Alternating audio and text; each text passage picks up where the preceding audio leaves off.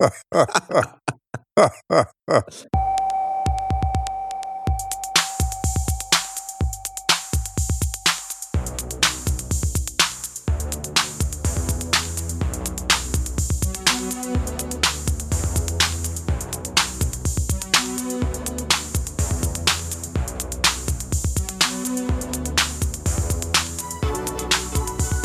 and welcome back to the Stadio Podcast in the Ringer FC. I'm Mr. Kwonga. I'm Ryan Hun. Ryan, how are you doing? Yeah, I'm all right. I'm all right. How are you? That is... Oh my goodness. I think I'm all right. I'm just quite tired all the time, so it's starting to wig me out a bit. You know, you sound like an expert working in the White House trying to avoid giving the president the bad news that you should be giving, but you're like, how do I say this to him without him just losing it? Very much like our dynamic. A stressed, exhausted expert talking to a populist who's losing his hair. Yeah, that's accurate. It's very accurate. It's yeah. just like Stadio in a nutshell. That should be our new bio, actually. Same energy. Oh my goodness. How are you, Musa? Very well. Not bad for a populist losing his hair. Oh, good grief. I'm good. No, I'm good. It was a good footballing weekend. Lots of, shall I say, statement victories. Oh, God, it's begun. You're a statement victory. That's right. So are you, Ryan. You're a statement victory. Oh, isn't this kind? Isn't this wholesome? Charm offensive. Get it in before the admin. Well, I'm glad you're all right. Thank you. Likewise. Thanks. It's very kind of you. Let's do some admin. Yeah, let's do some admin. Well, this has begun well. TheRinger.com/soccer. I did a piece last week about Jogi Löw and Germany. Yep. If you want to go and read that. Very good, very fair. I think. Thanks. I don't like going after people. It's not my energy. It's not nice. But I think I sent you one paragraph, didn't I? Saying, is this too mean? Before I submitted it. I was like, oh my goodness, if that's mean, we're all going to lose our jobs, because I would have not been as generous as you were, to be honest. Well, you know. Yeah. It is what it is. Oh, another thing to plug that I forgot to plug last week. I contributed to the Gegenpresser playlist series. Those wonderful weirdos at Gegenpresser. I did a playlist for them. So if you search Gegenpresser on Spotify, GEGENPRESSE, did a bit of a weirdo playlist for them. Shouts to those boys. Great dudes. Anything else to plug? You're up this week on The Ringer? Yeah, I'm up this week. Still deciding on which piece to write. I've got a couple in my head. But if I mention them, people are like, why didn't you write that one? So I'm not going to mention what my concepts are. I think you should do it on Unai Emery's return to suit and tie. That's he looks like a chaotic professor, doesn't he? Yeah, I mean, his I'm not sure if it's still his Twitter cover photo, but it was literally him holding an old leather football in front of a chalkboard with loads of just equations on it. Getting lost in the detail. Yeah. Oh yeah. Shouts to Unai. He's doing good things at Villarreal. Yes. Any other admin? Oh yeah. We're back on all platforms. We are back on all platforms. So if the podcast provider that you are listening to us on allows you to rate and review the podcast, please leave a review, preferably a 5-star review, because it really helps grow the podcast. Oh man, feels like introducing a classic into the set list after 10 years of saying we'll never play it again. It does, exactly. So everyone wants to hear it, but we're just like going through the motions. We're not even singing it anymore. We sing the first line and let everyone else sing it. Exactly. I can't be bothered doing this. Put the mic out to the crowd. Any other admin? I don't think there is. I think we're good. All present and correct. There might be another Stadio sessions this week. I'm not sure yet. See how we go, yeah. I think we're having an announcement in Germany about how much further this lockdown might go. Yeah. I think our Christmas is cancelled, huh? We're going to have an orphan's Christmas here in Berlin. Some of us have been cancelled since 1979.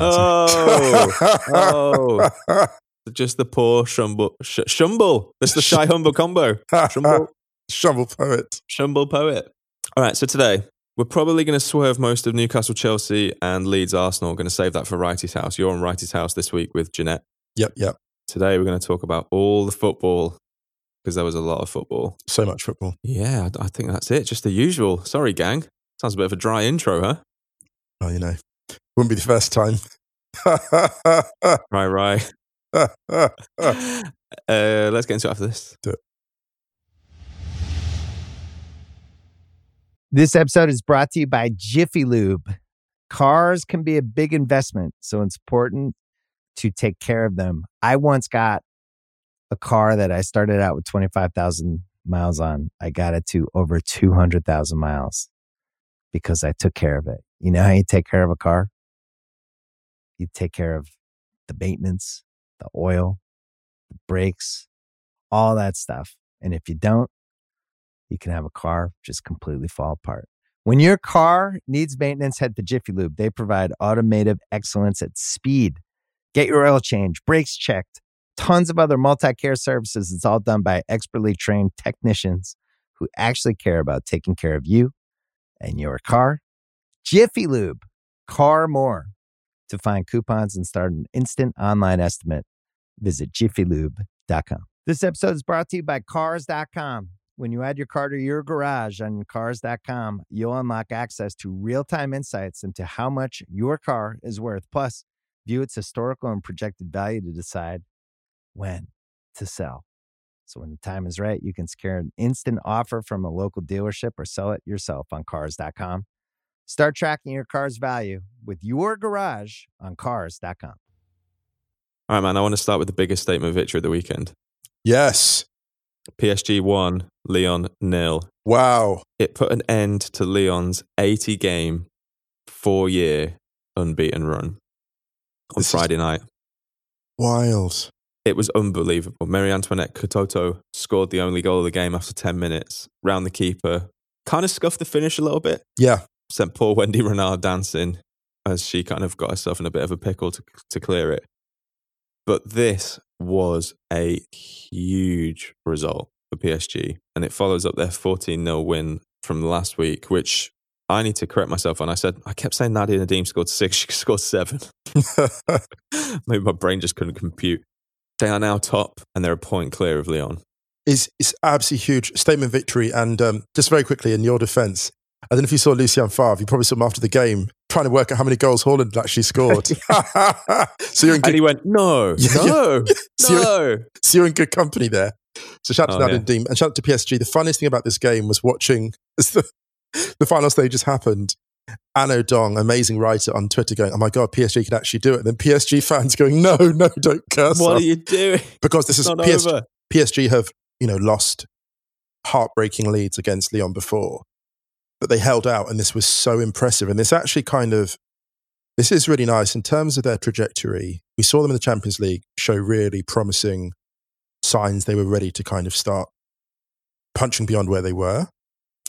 And their resilience, this will be amazing for them because I think it's one thing getting a late winner, Ryan, but holding on from 10 minutes in is something really, because Lyon were throwing everything at them. But it was weird. If you look at the goal and like the nature of the concession, you know how sometimes if Lyon are going to take anything positive from it, they have to be at some level like everything comes to the end of the road at some point. But having said that, I think they would have rather it been someone else they'd lost to. Like if you're going to lose an 80-game winning streak, you almost want it to be to a team that like is like mid-table. Does that make sense? Because when you lose to PSG... Yeah, it can just go down as like a blip then. It doesn't mean that much. Right. It's just an off day kind of thing. It has that feel of when United beat Arsenal at like long streak and like Arsenal were almost like anyone but United. I think it was like with Lyon, it's like anyone but PSG. They're the last team we want to give this confidence that they can do us in the league. Totally. Yeah. I think it's big echoes of Bayern Wolfsburg from last week. It's a great shout, actually. In the Frauen Bundesliga. Great shout, yeah. I mean, I wrote that piece ages ago, after the Champions League final for The Ringer about how Lyon's dominance continued, but it looked like there's a shifting of, well, not a shifting, but you could see that this was the year where maybe a few things are going to change. Yes. PSG were getting closer. They pushed him quite far last season. They did well in the Champions League. Yeah. it's clear that they've been making strides over the last couple of seasons. Bayern have obviously been closing the gap on Wolfsburg, and Wolfsburg losing a lot of players, Lyon losing a couple of key players, while still having a really stacked squad, admittedly, and signing players like Gunnar Stottier from Wolfsburg. Yeah. So it's great for those leagues. I think it's great for the Champions League. Could have a new winner of the Champions League this year. I mean, it would be totally Lyon energy now, just to like obliterate everyone for the rest of the season and win another straight Champions League. But this is the thing. The point is that now it doesn't matter. Everyone's seen it. Everyone's seen the mask off now. You know, like whenever these things happen, everyone pours into the gap. We see it. You know, in the PSG men's in the men's league, you saw the moment that PSG got rattled this year, and they're still top, but people piling into the gap and they're looking vulnerable. Yeah, and I just wonder. I mean, this is the kind of result where you know that WhatsApp groups across Europe are like, "Did you see the PSG Lyon result?" Yeah, the Man City WhatsApp group was just a load of eye emojis. Yeah, exactly. On Friday night. Yeah. But a huge win for PSG. Yeah. You could see it was mentally as important as it was for maybe just the points thing in the league, because I think we will just never be able to, I suppose it's quite similar to, you know, doing a podcast with you, just that relentlessly facing up to such excellence on a... Welcome to my world, Ryan. Welcome to my world. No, it's like me doing the podcast with you. And, please. you know, I'm very much I'm very much the PSG to your Lyon. And, oh my God. Which means now I'm better. Yes. Yes. No. I didn't think that through at all. No, I didn't think that through at all. But you know what I mean? Just like the relentless, like being elite athletes and being good enough to win multiple titles in probably any other team in any other league. Right. And then you're constantly faced with just this relentless, almost perfection. I mean, no team is perfect, but they were as close to perfect as we've seen from a football club in the last 5 years, 10 years. It was like Andy Murray playing in the era of Federer and Nadal. Yeah, exactly. That's a really good shout. When you're outstanding. I mean, Andy Murray actually, and it's funny because what he's achieved will go down as, to win what he did in the era that he has won it is astonishing. In any era, it would be incredible. But to do that now, unreal. Any other era, Andy Murray has 10 Grand Slams. Underrated. Yeah. So PSG are underrated because Lyon block out so much of the light. We forget, you know, PSG are they're almost like Parma were for Juventus in the 90s, when Parma were just lights out brilliant and could have won at that point other leagues, multiple titles in other leagues. But, you know, Juve were like 3 straight Champions League finals. Yeah. So it's a massive, massive win. PSG are top now, having played 9, won 8, drawn 1, scored 37, conceded just 1 goal in the league. Phenomenal. And they're a point clear of Lyon. Quickly, whilst we're on women's football, let's jump to the Frauen Bundesliga, because there was an absolute worldie from Joelle Wedemeyer on Friday for Wolfsburg against Eintracht.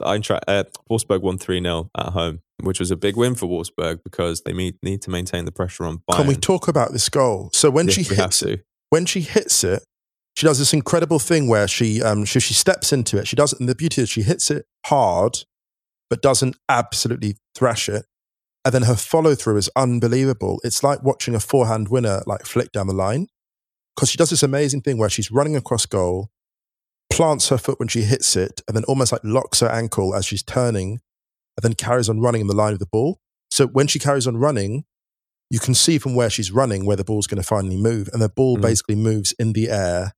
It starts way outside the post. Ryan, this thing must move like just under 10 feet. It must move about 10 feet. It's unbelievable. Check at Jazz Schreimler on Twitter. She posted an amazing video of it that Hope Solo reposted. The funny thing about Jasmina's tweeting that goal is that she blew so many minds by sharing it that it's mostly quote tweeted and just people's reaction just going, oh my God, what have I just seen? Yeah. It was amazing. Stunning strike. So yeah, big weekend in women's football. Quickly, whilst we're on some of the Friday games, should we talk about Monaco PSG? Oh my goodness, yeah, we have to. Because this game, I swear, was straight out. I tweeted about this. It was straight out of my Football Manager 2014 dreams. A side beating PSG 3-2 after being 2-0 down with 2 goals from Kevin Volland, an assist from Cesc Fabregas, and then Fabregas scoring the winner. That is pure Ryan Football Manager 2014 save. You know, Swear to God. you know what's so funny about this? I love that you said that, because when I watched this game, I remember thinking, this game feels like bingo, but I'm not sure what the bingo game is. Yeah. I'm like, somebody somewhere is enjoying this immensely and is getting all their vitamins from it. Can I say, but you know, there are some games, I have to just talk, I've never actually broken this down before in terms of what I mean by vitamins, but there are some games that you watch them and every nutrient you need is provided. Everything. Yeah, So you don't. It's in one tablet. You don't need to take anything else. Exactly. It's a fully nutritious game. And this, 2 first half goals from Mbappe, wonderful. The first one was. I mean, I love goals like that when you don't follow through, but the ball just flies off your foot and it takes that beautiful kind of like straight rising trajectory and then just a slight touch off the goalkeeper to elevate it even more. You know, Mbappe is so classy. I feel like sometimes when you can see the goal from him, the goalkeeper will look in the goal and they'll look at the ball and they find he's autographed it. Like, it just feels like he's just. I thought you were going to say that like they pick up the ball and the ball has just kind of got the like. Like, I just got struck by Mbappe. Like Kylian, oh goodness, Kylian, call me. Kinky little football. It's like, oh, he caught me sweet, didn't he?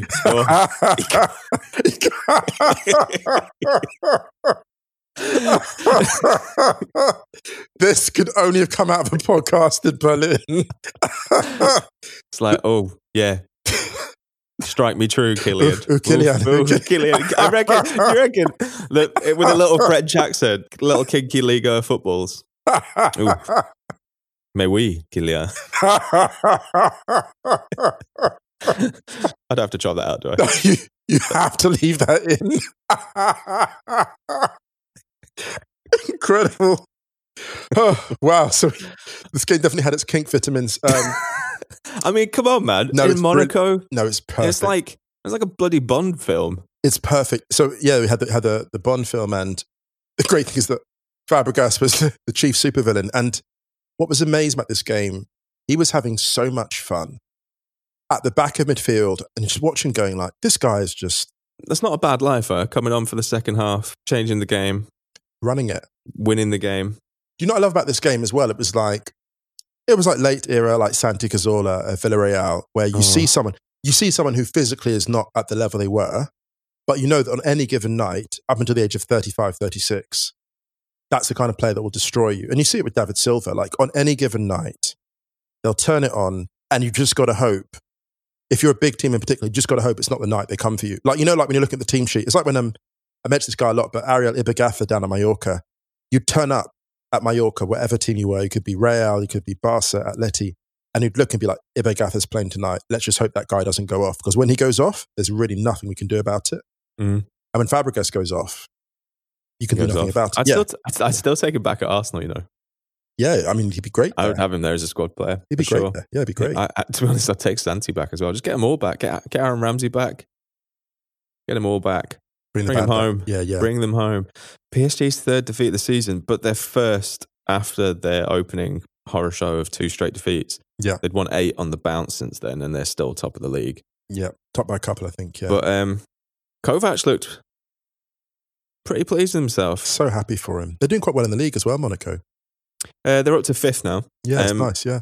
Marseille have got a game in hand on them and could go back up to 3rd, Marseille, if they win their game in hand. But I want to shout out Kevin Folland because he could have had a hat-trick. He probably should have had a hat-trick, actually. There were a couple of huge chances that he had before he scored. But just at the time, it felt like such a strange move for him to go to Monaco. I just like that signing a lot. But 2 lovely goals. He played really, really well. And I thought this was just...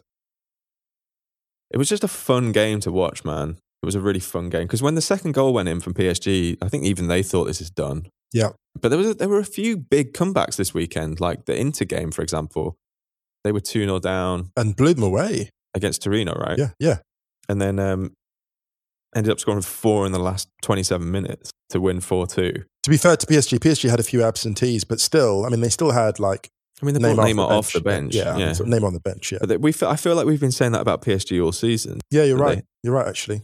It's a hollow middle, though. Their midfield is not the most robust. Abdou Diallo sent off as well for the penalty. But I mean, it was late in the game. Yeah. But I mean, they had a midfield of Pereira, Di Maria, Rafinha and Sarabia. Moise Kean and Kylian Mbappe up front, but they're just, they look, I mean, we said this though at the beginning of the season that they didn't replace the departures that well. No. And there's a lack of chemistry as well, which is something really important to understand. Like, Monaco know what they're doing. Just nice to see Vito Manone in goal. It's old school. Friday kicked the weekend off big time. I mean, the Monaco PSG game, the PSG Lyon game, although it wasn't as much of a statement victory, but the Wolfsburg Eintracht game. Can I just say, shout out to the schedulers, because we're in a pandemic and evening entertainment is so important. And the scheduling this weekend was so amazing. Like, the scheduling was so good that these are games I just stayed in to watch pretty much whatever was on a busy Friday and Saturday in Berlin. These are games I probably would have stayed in to watch anyway. Mm-hmm. You know, so shout out to whoever organised these gems of schedules. You praising the TV companies that Jurgen Klopp was going after. Someone's got to do it. Ooh. This episode is brought to you by State Farm. You might say all kinds of stuff when things go wrong, but these are the words you really need to remember. Like a good neighbor, State Farm is there. They've got options to fit your unique insurance needs, meaning you can talk to your agent to choose the coverage you need, have coverage options to protect the things you value most, file a claim right on the State Farm mobile app, and even reach a real person when you need to talk to someone. Like a good neighbor, State Farm is there. All right, man, should we go to the Premier League? Let's do it. Spurs 2, Manchester City 0. Another 2-0 for Spurs. So funny, like Pochettino and Mourinho both with 2-0 wins for Spurs over Guardiola and exposing them in different ways. I mean, vastly different City teams, to be honest. But when Poch beat Guardiola that time, he beat him at his own pressing game. And in this game, it was just like classic Mourinho counter. I mean, like, how many attempts on goal? Like, very few. I think it's like 4 attempts on goal compared like 20 odd to City. But Spurs win 2-0, and just Ndombele, shout out to him. Ndombele's really come through. And actually, I want to say this as well. Like, as someone who and you said in a tweet, is it possible that the emotion of Pochettino leaving Spurs was so great that we failed to understand that Mourinho was perhaps the perfect appointment for Spurs? I still don't know. To be honest with you, this league and everything going on has been so weird. Yeah, it wasn't a statement. It was more of a question. No, it's a great question. Because I wrote a thing after the North London derby about how, even though Spurs won the game, because of everything that had happened, like Spurs had it all. You know, I won't repeat the piece, but if you compare it to where Arsenal are now, actually, it's completely switched from that time. Yeah. You know, even though Arsenal lost the game, it was like there was a clear direction under Mikel Arteta, and that's kind of not really there at the moment. Yeah, exactly. And I think Mourinho deserves a lot of credit because everyone is flailing, football-wise, and he's just kind of kept them ticking along a little bit. And now there are a couple of people who are just like, but he's got great forwards, and that's like, well, yeah, but if you don't have those forwards, like any manager would struggle. You know, you've seen how much Pep Guardiola struggles without Aguero, or I mean, Klopp is lucky that he's got probably 4 elite forwards, so at any one time he's probably going to have 2 of them. Yeah. And Mourinho has improved players. I actually think Kane has been more impressive all round. His all-round game, I think, has been far more impressive this season than it has been for a while. And that's never saying it was bad, but I think that he is evolved to incorporate the strengths of Spurs' new pieces as well. So to get the best out of Son when they're there, or to, you know, even though he hasn't featured a huge amount yet, but when Gareth Bale's there, or Vinicius, or, you know, like he's like, for example, the Southampton game where he started dropping really deep and he had all these assists for Son. Yeah. You know, I mean, that's an element of his game that we haven't seen at the absolute elite level to that extent, I don't think, in his career. You know, it's weird. I'd actually momentarily forgotten that Bale was there. Not forgotten, but like, when I think of Spurs and their best selves, to me, it's Lamela who starts and not Bale. Bale's an incredible option just because of the chemistry. Like, in terms of the chemistry of Lamela, Son and Kane, I think that's the best front 3. But Bale is just devastating and will continue to, Bale, as the season goes on, will play a bigger role, no question. Yeah. And it's just got to be really exciting for Spurs because Mourinho, I think, is there an Inter dynamic there? I don't know, like an Inter 2010 thing going on. I don't know. Like, maybe it was the move that he needed. Like I said, you know, actually, like, drop, and like I said in the tweet, it wasn't any disrespect to Spurs, but moving to a side that hadn't had a huge amount of, I mean, they've not won a trophy for over a decade. In terms of silverware, they've not been hugely successful in recent history. Good squad. Yeah. Well run and room to grow. And actually, maybe that was the perfect place for him. Again, this may all come crashing down. We don't know. And I said in the tweet that, you know, it kind of looked like in the first game of the season against Everton, it was kind of already starting to happen, the way that he went after a load of excuses for losing the game. But it's all very quiet at Spurs at the moment. You know, even the kind of the slip up in the Europa League got a response. The West Ham game was wild. There are going to be wild games this season. We've seen it all weekend. We've seen it all season. Yeah. But in this league at the moment, to be level on points at the top, well, top of the league. Yeah. Yeah. They are top of the league on goal difference. At this stage of the season, shouldn't be sniffed at all. No, it's super impressive. It's extremely impressive. And, you know, we're the first people to kind of go after Mourinho when he messes up. Or because there's been a, you know, and I'm not kind of backtracking here, there has been a long history of some stuff that I find very, very hard to stomach with this guy. However, you've got to give props when it's due. Yeah, absolutely. They're absolutely right. Absolutely. And I was really impressed by not only the margin of victory, the manner of it, the manner in which City were just contained, and, you know, the two goals, Mourinho will look at those two goals and be so proud of them because they both involved springing traps. The first one where you've got a deep-lying City team but still have that inexplicable gap between the centre-backs and the defensive midfielder where no one fully takes responsibility for it. And of course, we said this 1,000 times before, but this formation exposes Rodri. Because if you've got players who are marginally less good at regulating play and keeping the ball than David Silva, which is every other player on the planet, by the way, so it's no disrespect to anyone that's actually playing. And you've got Gazzola. Yeah, that's true. And then when you've got, like, I mean, Bernardo Silva's a tremendous player, but he's not David Silva. And Rodri's a tremendous player, but he's not peak fitness Fernandinho, because nobody is in that system. So what you mean is you've basically got like 15% less efficacy in crucial areas, and that's where they pick you off. So the first goal, they picked off a deep-lying City, and the second goal, they picked off City in transition. And those are, if you'd given Mourinho a selection of goals he could have scored, if you can say, pick any two goals from 1,000 you could score against this City team, he would have picked those two. Ederson went walkies for both, though. Ederson came out for both, but I also want to talk about the chaos of the passing. The way that City have passed across the face of midfield against a press like that. It was a little bit. I mean, silly. You may as well go skinny tipping with Barracudas. I mean, like they were just, the ball was coming 30 yards across, 30 yards across goal, and the ball goes past, 3 or 4 of your players across the face, and you're inviting 3 or 4 Spurs players to press it. Like, that's never going to end well. Do you think it was a handball? Yeah, I do think it was. I do think it was a handball. Yeah, I do as well. Lovely finish, though. Shame. It was lovely. Yeah, it was. And that would have been 1-1, and that would have been a game. But, you know, the rules be the rules. Indeed, they do. Do you think there's anything major to draw from this for City? No, because it doesn't say anything we didn't already know. It won't show Guardiola anything new about. He knows all this. He knows everything that we've said here.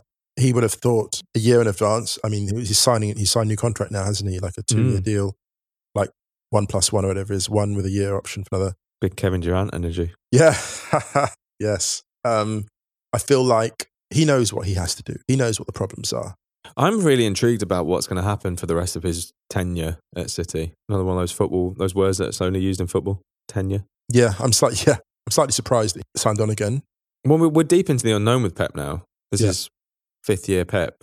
First time he's ever been anywhere in a 5th season. And he's going to do 2 more. So we're going to get 7 seasons of Pep at one club, which I think is wild. I think Spurs should take a huge amount of credit for it. And it's kind of like, they second 2-0 in a row at home against City.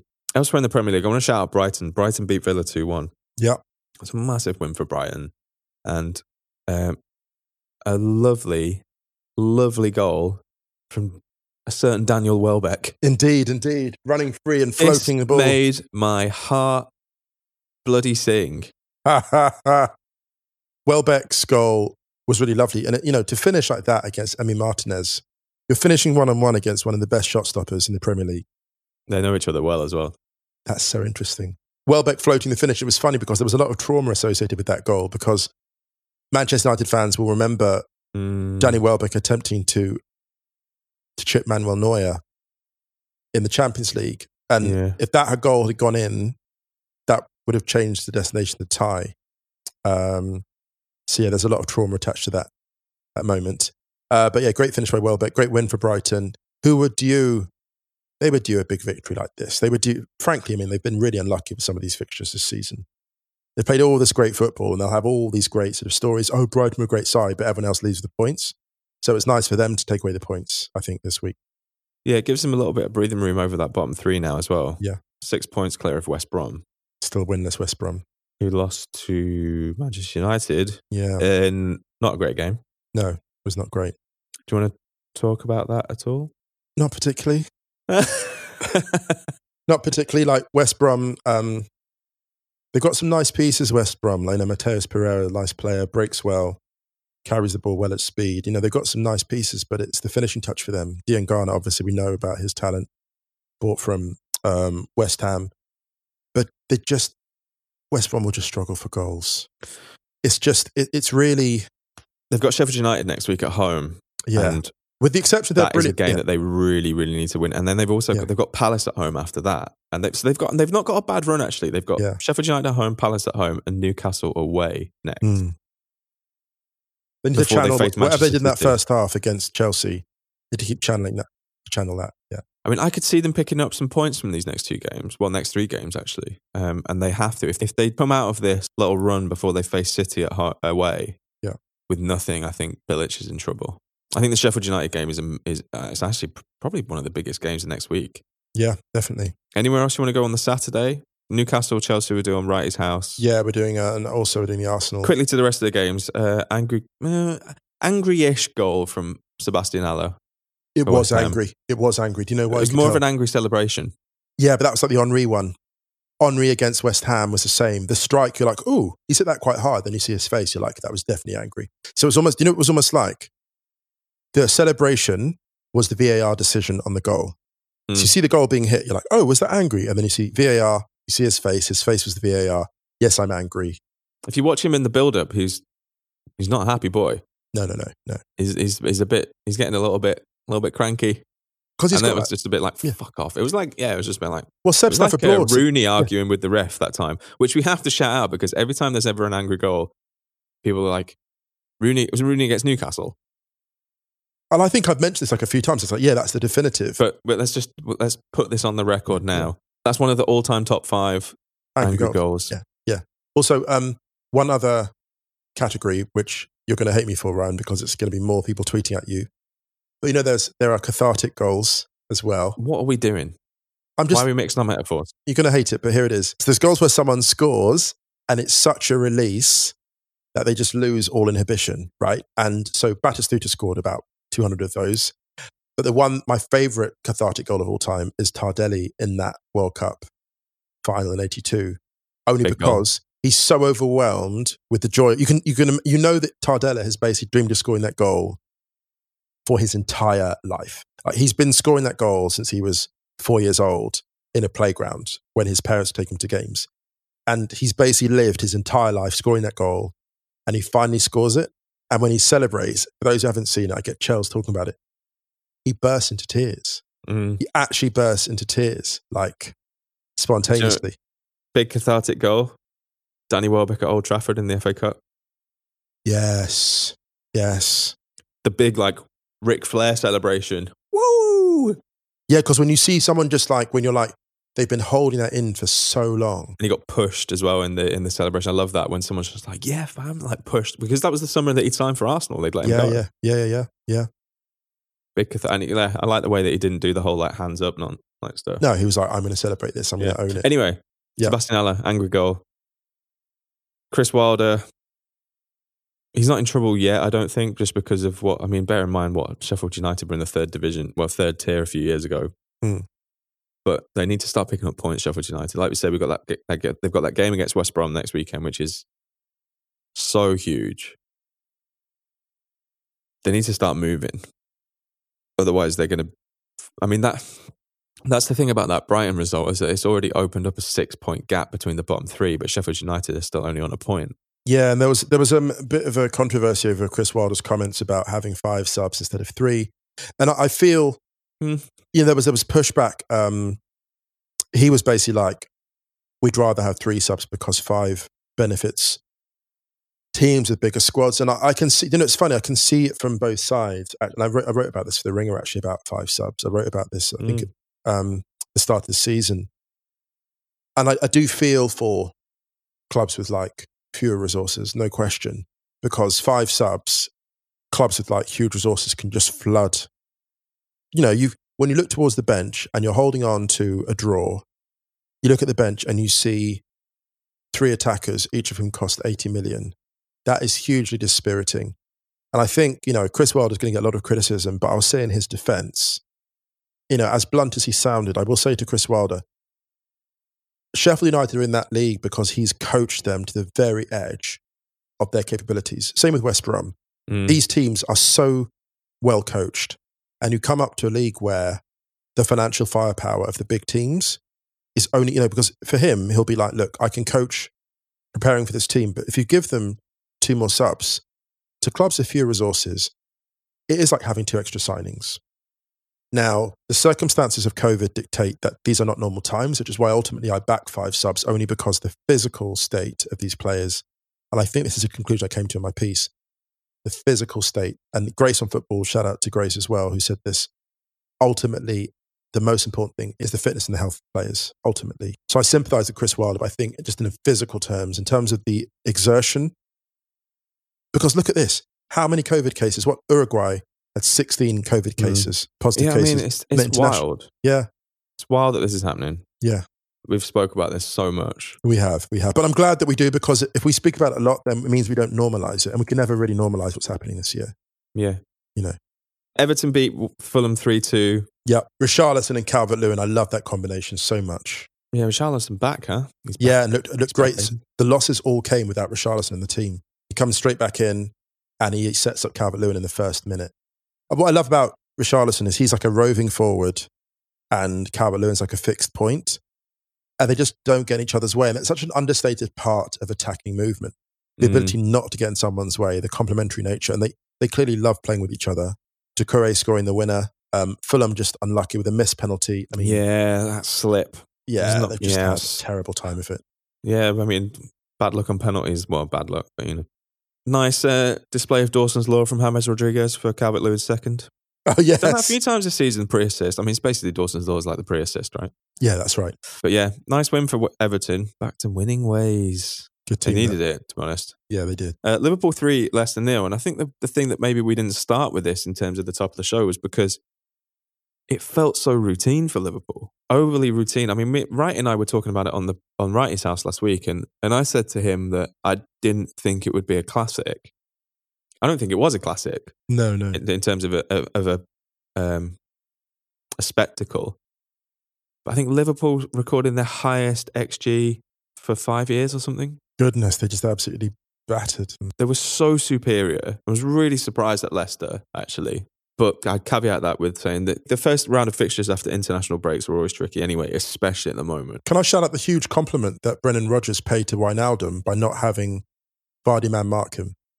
If you look at like the way that Vardy targeted Rodri against Man City and the way that level of pressure was not as conspicuous when it came to Wijnaldum. Wijnaldum as well, again, credit, because that man was holding midfield. He played really well. And this guy's played as a 9 in a semi-final. He's played as a DM. Put some respect on this man's name, honestly. I've said this before. I think that whole Liverpool midfield deserves a lot of credit, and Curtis Jones just slotting in to a game of this stature. It's a big game, this. He looked great, Curtis Jones. And he just looked like he belonged. And I think that this is the thing that we were saying for Liverpool, is that they just get through this period where they have to make do and mend, basically. It was like Klopp was saying, he had to decide where he was going to compromise in terms of experience, and it looked like the midfield he was prepared to let them go, although there's still some experienced players in that midfield, let's get real. Yeah But Milner at right back was great, and they just didn't really give Leicester a sniff. I love watching Curtis Jones attack space. I love that bravery in the final third, that kind of that desire to youthful cut exuberance. Yeah, the desire to cut though, and they talk, there's a word, my favorite word that they use in the context of sport in the NBA is aggressive, like, being aggressive and forcing the issue. And he did that so well. Him and Jota, Jota's just been lights out. That was a signing. Look, we said this at the time. This was a signing that I loved at the time. And if possible, I like it even more now. I like it even more now. I mean, they were a bit unfortunate on the first goal, Johnny Evans, his own goal. There are Liverpool fans listening to this podcast that will have enjoyed that goal in particular, because there's a history with Johnny Evans from his United days. And he's not a popular player among a certain segment of Liverpool fans. So some will have taken a particular pleasure in that.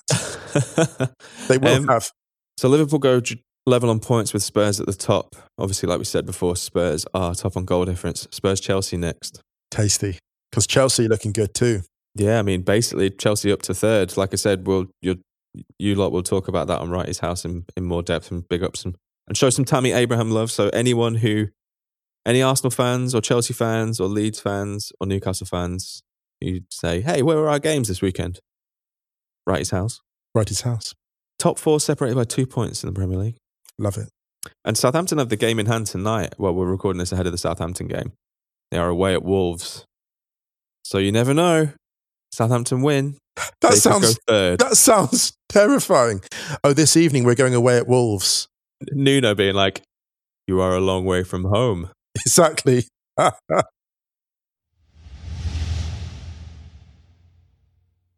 man, where do you want to go now? Spain or Germany? Or Italy? I think we should go to Spain. Ooh, let's do it. First of all, shout out to Sociedad beating Cadiz 1-0 with a goal of Alexander Isak. I'm so excited that Alexander Isak and David Silva are on the pitch at the same time. And I think that's a really great team in terms of balance, because you've got Adnan Januzaj, who has really found his space at Sociedad. Oh, he sent a couple of Cadiz players for an absolute walk in this game. The beauty is now... he did the kind of the drag back and then through... Oh, my God. Absolutely. I think Sid Lowe was like, oof. I think he was live tweeting the game. What he I love got the assist for Isak's goal as well. He did. And what I love about this Sociedad team is the seniority of David Silva is a really brilliant addition in terms of a title challenge. Like, if I was Sociedad, I'd be quietly going, yeah, we're cooking this season. We're really cooking. So, yeah, shout out. I wanted to mention them first only because... I mean, they're top still. They remain top. Right. I mean, like we say, Atleti have got 2 games in hand and can go 3 points clear if they win them both. Right. They are the only unbeaten team in the league. And we'll get to Atleti Barca in a second, but I just want to sort of quickly mention as well the other game that was interesting this season. Sorry, by the way, just a quick shout for Cadiz, who are still 5th, despite losing. Yeah, like super impressive. They were impressive actually against Sociedad, but what I want to say as well, just a quick shout out to Villarreal for getting that point against Real. Oh, could have had more though. Toni Kroos had a very bad week. After the 6-0, and then to come back and play, his playing out from the back. He was playing as a DM, which is bizarre because anyone that saw that performance in the midweek was like, I mean, he's not a single pivot. No, 6. Not against Villarreal. No, really not. And the amount of times that his long passes got intercepted, which is supposedly his greatest strength, got intercepted was very concerning. Great point for Villarreal, but having said that, Real were missing Benzema, Ramos, two bigger and Casemiro. So those are big losses for them, but still, they're Real, so they should have found a way. But Villarreal are 3rd. They're only a point behind Atleti. Obviously, Atleti have got those 2 games at hand. They're 4 points behind Real Sociedad, who face Villarreal next. So that's a massive game at the top of the table. But yeah. Fair play. They've only lost 1 game this season. They've drawn probably a few too many. But missed some big chances. Should have won the whole thing. Danny Parejo missed an absolute sitter where he kind of side-footed it. So, it wasn't a sitter, but for him, you thought he would have at least hit the target. Right. And I can't remember who it was, but Courtois made a really great save where he kind of already gone to ground. He put his left hand up. I think it was against Kubo. Yes, it was. That's Kubo it. late on. Yeah. And that was a big save because I thought that was actually quite a smart move from Kubo, to do that. Fine player. Oh yeah, great player. But yeah, I think that's a big point for Villarreal. Huge, yeah. But yeah, so to Atleti Barca. And I think the most worrying thing for Barca is that this result, it was a smothering. Atleti played some beautiful football as well. Carrasco with a fine finish, a lovely ball over the top, and Carrasco nutmegging Ter Stegen, who came inexplicably far off his line, and then finishing well. That was 1-0 in the first half. And thereafter, Atleti they raised the tempo when they wanted to. They did what they wanted. Barca have got some nice pieces, obviously, and they've got some, the chemistry between Pjanic and Frenkie de Jong is really nice in that midfield axis. Mm. But going forward, there was Griezmann's face. When Griezmann went off, Griezmann played as the 9, Messi was behind him, and both players looked ineffectual. There's the Messi thing that Messi does when Messi gets in that kind of pocket of space, the inside left space, and plays the diagonal pass, the floated diagonal, and Atleti were just having that for lunch all day. All day. There was like, they see that, they read that, they know that's an option they like. And the funny thing is, Koeman is putting square pegs in square holes. Mm. Like he's put, everyone is where they need to be. Everyone is in the position where they need to be, but they're not delivering. And now this is even worse because now Piqué is out, I think, for the rest of the season. Well, likely not out for the rest of the season. That looked nasty. He's out for a long time. Such a nasty injury that. They're in trouble, Barca, man. They're in trouble. And I think I was thinking about this a little bit. I was looking at Messi over the weekend, and I think he's struggling with the pressure of thinking that he has to do it all. That's interesting. The reason I say that is because I think he's always been quite a team player. Well, I think he's always been a massive team player, Lionel Messi. Mm. I think what you're seeing is the difference between knowing that he can do it all and knowing that he has to do it all. Yeah, yeah. And I think this is really starting to weigh on him. This is just purely speculative from my side. I have no insight or whatever, but I was looking at some moments in the game and I just thought, this doesn't happen like, even last season when Suarez was there, to be honest. Maybe the season before. And I just feel, again, this goes back to those big Barca episodes we did. The signing Griezmann, put it this way, if someone had said the signing Coutinho would not be the most disastrous signing, you'd be like, haha, no way. But the signing of Griezmann is even more disastrous. If you paid that same amount of money for Lewandowski, and Lewandowski was now playing as the 9 ahead of Messi, Barca's season would be transformed. Barca would possibly be top of La Liga.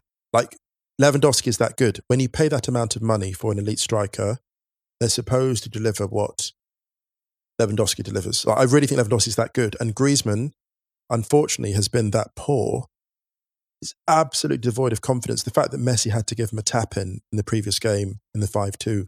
And Griezmann's gratefulness, because Griezmann's confidence is obviously just in the absolute tank. And I had a conversation on Twitter with someone who was going, like, it's generous to call Griezmann elite, world class. He never really was. And I'm like, no, he was.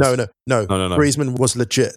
Griezmann now looks as helpless as he looked when France drew 0-0 with Denmark in the opening game of the World Cup. I think it's 2018. When you're like a fixed point of the attack, and he's a second striker. He's a second striker. That's as simple as that. He's a second striker in a compact team, and now he's playing as the 9 in a spread out team. It is precisely the worst configuration for him and his talents. It's horrifying. I didn't realize how much I loved the idea of Lewandowski to Barcelona until just that second when you mentioned that. But it fixes everything. It fixes everything, doesn't it? It fixes everything. Remember, people forget. Bayern fans will know, and we obviously watched Bayern closely, so we saw this. The manner in which Lewandowski pulled together the disparate elements of the Bayern forward line and the midfield, quite frankly, in the opening parts of the last season, frankly, astonishing.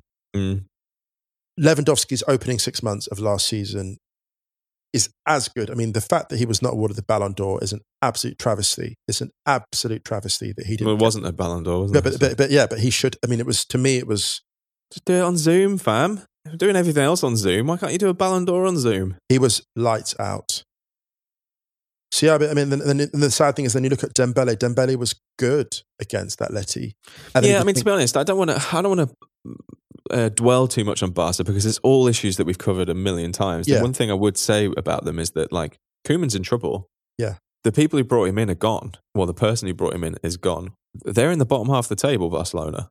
12th in the table, and they've played 8 games. Yeah, they've got 2 games in hand. If they win both of them, they're up to maybe 4th, 5th. But will they win those 2 games in hand at the moment? We don't know because they can't put together any decent run of form. No. I want to focus on Atleti because Simeone's first La Liga win over Barca, Atleti's first La Liga win over Barca in over a decade? They thoroughly deserved it. I think the goal, unfortunately, the thing that I know we said we didn't want to dwell on Barcelona too much, but the 2 vastly experienced heads just being so far out of position for the same move, I think is the problem there. Like, why is Piqué running to kind of take the ball off someone else that leads to a miscontrol, that leaves Barcelona massively exposed? Why is Ter Stegen coming that far out? It's weird because they had like a run of maybe 3 games that they were kind of looking okay. Yeah. Is that fair? Yeah, that's maybe 3 or 4 games. Absolutely fair. And we actually said, maybe Koeman's actually quietly doing an okay job here. Yeah. Should have got the Clásico as well. Should have won the damn Clásico. I don't know. I just can't figure them out. They're bending my brain. But Atleti, massive win for them. There was a chance in this game. Was it Lenglet's header?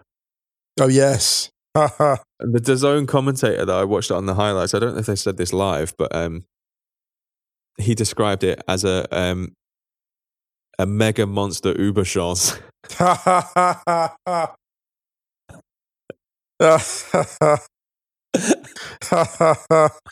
love the DAZN commentators. I love them. They're great. Yeah, they're really good. Yeah. Do you want to do anywhere else in La Liga? No, I think we're good. Let's do a quick roundup with the rest. So Germany, Bundesliga, probably the most key result of the weekend. Bayern drawing 1-1 with Werder Bremen. Bremen could have been 2 or 3 up, actually. When I saw some of the Werder misses, I did get that one feeling of altitude sickness. When you see a team that's like... This is it. Yeah. Like Rashica went through on goal and was clear through and then allowed Jerome Boateng to make a recovery tackle. Now, I love Jerome Boateng and he's a great player. But Rashica through on goal on that angle should not be giving a chance. And like Josh Sargent had one as well. Right. Oh, yes. And just never looked like he was going to score. They were stumbling. And it was funny. In all 3 situations, you could see actual anxiety in the body language. Mm-hmm. You didn't see, there was no point at which you felt, this is going in. But a great point for Werder. Yeah, and with Gladbach slipping up against Augsburg as well, they drew, and RB Leipzig drawing away at Eintracht. It was absolutely imperative that Dortmund didn't make heavy going of the Hertha game, and they went 1-0 down thanks to it was very close to being an angry goal from Matthias Cunha, but it wasn't. It was a lovely strike. But it wasn't. It was too sweet. Yeah. Luca Bacchio assist for Matthias Cunha. They went in 1-0 up, and then a couple of minutes into the second half, Haaland got his first, got his second 2 minutes later, and got his hat-trick just after the hour mark. He's got a hat-trick in 15 minutes, basically. He is a master at quick accumulation. Like he's a master at he's like a combo striker. Yeah, you know what it's like? It's like when you're in a computer game. Yeah, exactly. That's it. Yeah, and you basically you get extra powers for a split second, or when you bounce in Sonic. Yeah. And you jump on one of the boxes, and it's the speed, and the music speeds up. Yes. But you've only got it for a certain amount. Yeah, he's a Sonic striker. He's a Sonic striker. There are certain Sonic strikers who basically. Robbie Fowler was like that as well. Robbie Fowler was a Sonic striker. And if you can think of any others, please send them in to us. Please tweet us. Because a Sonic striker is basically a striker who gets a lot of quick braces. I mean, hat-tricks are neither here nor there. Like a hat-trick is actually quite, the circumstances to get a hat-trick are not always that forthcoming. But there are certain strikers who, like Sadio Mane was like that. Lots of players will score like, he got 2 goals in 4 minutes. It's not an accident. It's a very particular attacking instinct of a player that does that. Sonic strikers, please. All submissions welcome. Oh my God, that's a whole other. Look at us. Hertha looked like they were going to get back in it. Cunha scored a penalty, and then Haaland went straight back up the other end, assisted by Jude Bellingham, and put the game to. Oh my God, there was an amazing moment when Jude Bellingham sets up the assist, and he does that MF Doom thing we're talking about at the end of Rhinestone Cowboy, when he puts his arms in the air.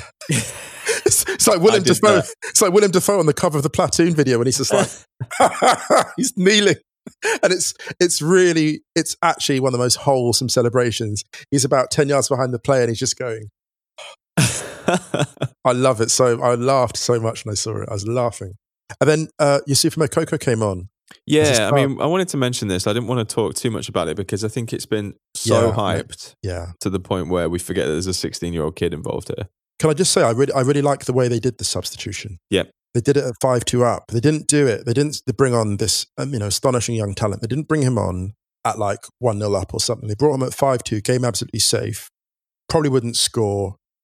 It's 5 minutes in the end, probably wouldn't score and get all the headlines or whatever. Haaland's already scored 4, although Favre, like we said, was still checking he'd actually scored that many. And so he just comes on and it's just done. It's just, he's made his debut and that's it. And we just move. And I think it was the most low-key way to give a debut to someone so high profile. And I thought it showed really good fair play to Favre. I mean, the thing that Favre is really good at is that he cares. And I think he really cares about the players like that. He's very much in the kind of mold of Wenger, I think, in that frame. So Dortmund are second. Only Leipzig and Wolfsburg have conceded less goals than Dortmund in the league this season. And only Bayern have scored more. Taking away quite nicely, Dortmund, apart from that Klassiker defeat and that slip up at Augsburg early on in the season. They've been doing pretty good work. Yeah. As have Leverkusen, who are level on points with Dortmund. They beat Bielefeld 2-1 away. Bielefeld, man, they're kind of starting to struggle. But at least they've won a game this season, which is not what you could say for Köln and Schalke. Cologne deservedly lost to Union 2-1 at home. Max Kruse having a storming season. Dude, vibes. Told you. They'd be in the Champions League on vibes. Who said it? I think it was Lee at Layla Daisy J on Twitter. I think she tweeted, Joachim Löw should pick Volland and Kruse for the Germany squad, but just won't do it just for vibes, but won't do it. It's too fun. That's too much like fun. It's too fun for Löw. Schalke are closing in on Tasmania's all-time winless streak record. They are rooted to the bottom of the Bundesliga. Oh dear. They lost at home on Saturday to Wolfsburg 2-0. Oh, actually, before we move on from the Bundesliga, big shout for Stuttgart. Got a point away at Hoffenheim. 3-3 draw. Good game, that. Was a good game. And that's the Bundesliga. Let's move on quickly to Zaya. Yeah, let's do it. I just want to really touch on the Very fast. Napoli-Milan game. That's the one. That's the key one, yeah. Yeah, obviously Pioli was missing because of his positive coronavirus test. It's absolutely wild. It's just the stand. It's just coronavirus. It's just wild. Right, I heard that in Cardi B's voice. Yeah, I kind of did when I was saying it's like... Shit is getting real. It is getting real. Tell you what, got real for Milan against Napoli and they delivered a real performance. This is a statement victory right here. Napoli been blowing people away and they got beaten 3-1 in their own backyard by a Milan team missing the brilliant Sandro Tonali, missing Pioli, and was superb. And they're just... The thing about this Milan team, even though Zlatan went off with a muscle strain at 2-1, they ended up like he pulled his hamstring, right? Yeah, even though they've lost him though, in his absence, they just speed up the attack and they reconfigure. They got Rebic to come in and he can play up top, so they should be okay. But just shout out to Zlatan for this because he scored 2 goals, both reminiscent of Milan greats. So the first goal he scores, stunning header from beyond the penalty spot. Deep cross with Theo Hernandez, and he angles this beautiful header into the far corner, which is basically like the Van Basten goal, which I mentioned on Twitter against Madrid in the 89 semi-final of the European Cup. And then his second goal, he scores a gorgeous volley with his knee, and that's a big win because Napoli have been brutal this year. Do you know what I really like about this game? Go for it. The fashion accessory. What is it? No. Bonera, who took charge, obviously, for Pioli, Gattuso, and Zlatan, were all playing together for Milan a decade ago. Yeah. Oh my. Bonera was an amazing player in Football Manager, you know. He was. I thought that was just a nice little... It's incredible, though. Quite poetic. They've all come back to the league in different guises, isn't it? And Zlatan's still playing. Yeah, I mean, because Bonera ended his career at Villarreal, didn't he? I wasn't sure he ended up, actually. He was amazing. Yeah. He was an amazing player. Still undefeated this season. As are Sassuolo, man. 2-0 win over Hellas Verona. They remain second. Inter, we mentioned earlier, big 4-2 win over Torino after being 2-0 down with 27 minutes to go and then scoring 4 in the last 27 minutes. Shout out to Lukaku, just at his best. There is a player that gets... Actually, Richarlison and Lukaku are interesting. They're both roving nines who get out of the poacher's way. So there's a great... So it's funny, in the same... The Lukaku-Martinez relationship reminds me of the Richarlison Calvert-Lewin, actually, in the way they occupy different space and complement each other so well. Although I still can't figure out how that penalty was given because Hakimi was coming back from an offside position. I don't understand. Yeah, but actually, we didn't even mention it for the Villarreal Real Madrid game. How did that Real Madrid goal stand? Yes, Mariano offside. linesman puts the referee's assistant puts the flag up, puts it back down again. It doesn't. I don't know. It was weird. But anyway, yeah, there was one in this game as well, and I think it was Hakimi came back from an offside position, and they gave the penalty anyway. Super weird. I don't know what's happening anymore. Henrik Mkhitaryan with a lovely goal for Roma. Well, one of two. He got two in their 3-0. Looks really happy. He looks really happy there. It's 3-0 win over Parma. But yeah, Milan top by 2 points in Serie A. Sass second, Roma third, Juve fourth, Inter fifth, Napoli sixth. Nice top of the table that. Before we go, do you want to talk about that wild MLS playoff game? I mean, just between Orlando City and New York City FC. Orlando going through on penalties. I think the most important thing to say, and I feel duty bound. I feel duty bound to say, in the time of COVID, that someone was, I think Zach Goldman pointed out, packed stands. I mean, that's where we have to almost begin with that. But then, so Nani, an outstanding performance from him. Game goes to penalties, and then the game is decided by an outfield player saving a penalty. Yeah, Pedro Gallese got sent off for Orlando, who were already down to 10 men, by the way. I mean, not that being down to 9 men in a shootout really matters, but he was sent off in the middle of the shootout because he was off his line. He was given another booking. What's so funny about this was in real time, so I didn't watch the game in real time. What was so funny was watching American sort of soccer Twitter meltdown. Experienced viewers of soccer were in meltdown. Grant Wall, poor Grant Wall, can I just say, wherever he is, whatever you do this week, Grant, I hope it involves a pina colada and a sunbed or something, because I don't know how many blood vessels you burst. An amazing stat from Opta, 21 minutes and 35 seconds between the first and last penalty attempts in the shootout. Rodrigo Schlegel was in goal, outfield player in goal, and made the save that took Orlando through. Honestly, this was unbelievable. But massive props to Orlando. It was their first ever playoff win. Big deal. If you haven't seen the game, dig out the highlights and go and watch it. It was thoroughly entertaining. Any other business, Musa Okwonga? I think we're actually good. Quick shout out to Mesut Ozil, firing more shots on Twitter. Extraordinary shots that he was firing. Man, the chances created on Twitter for Mesut is off the charts. His expected retweets are unbelievable. His expected retweets.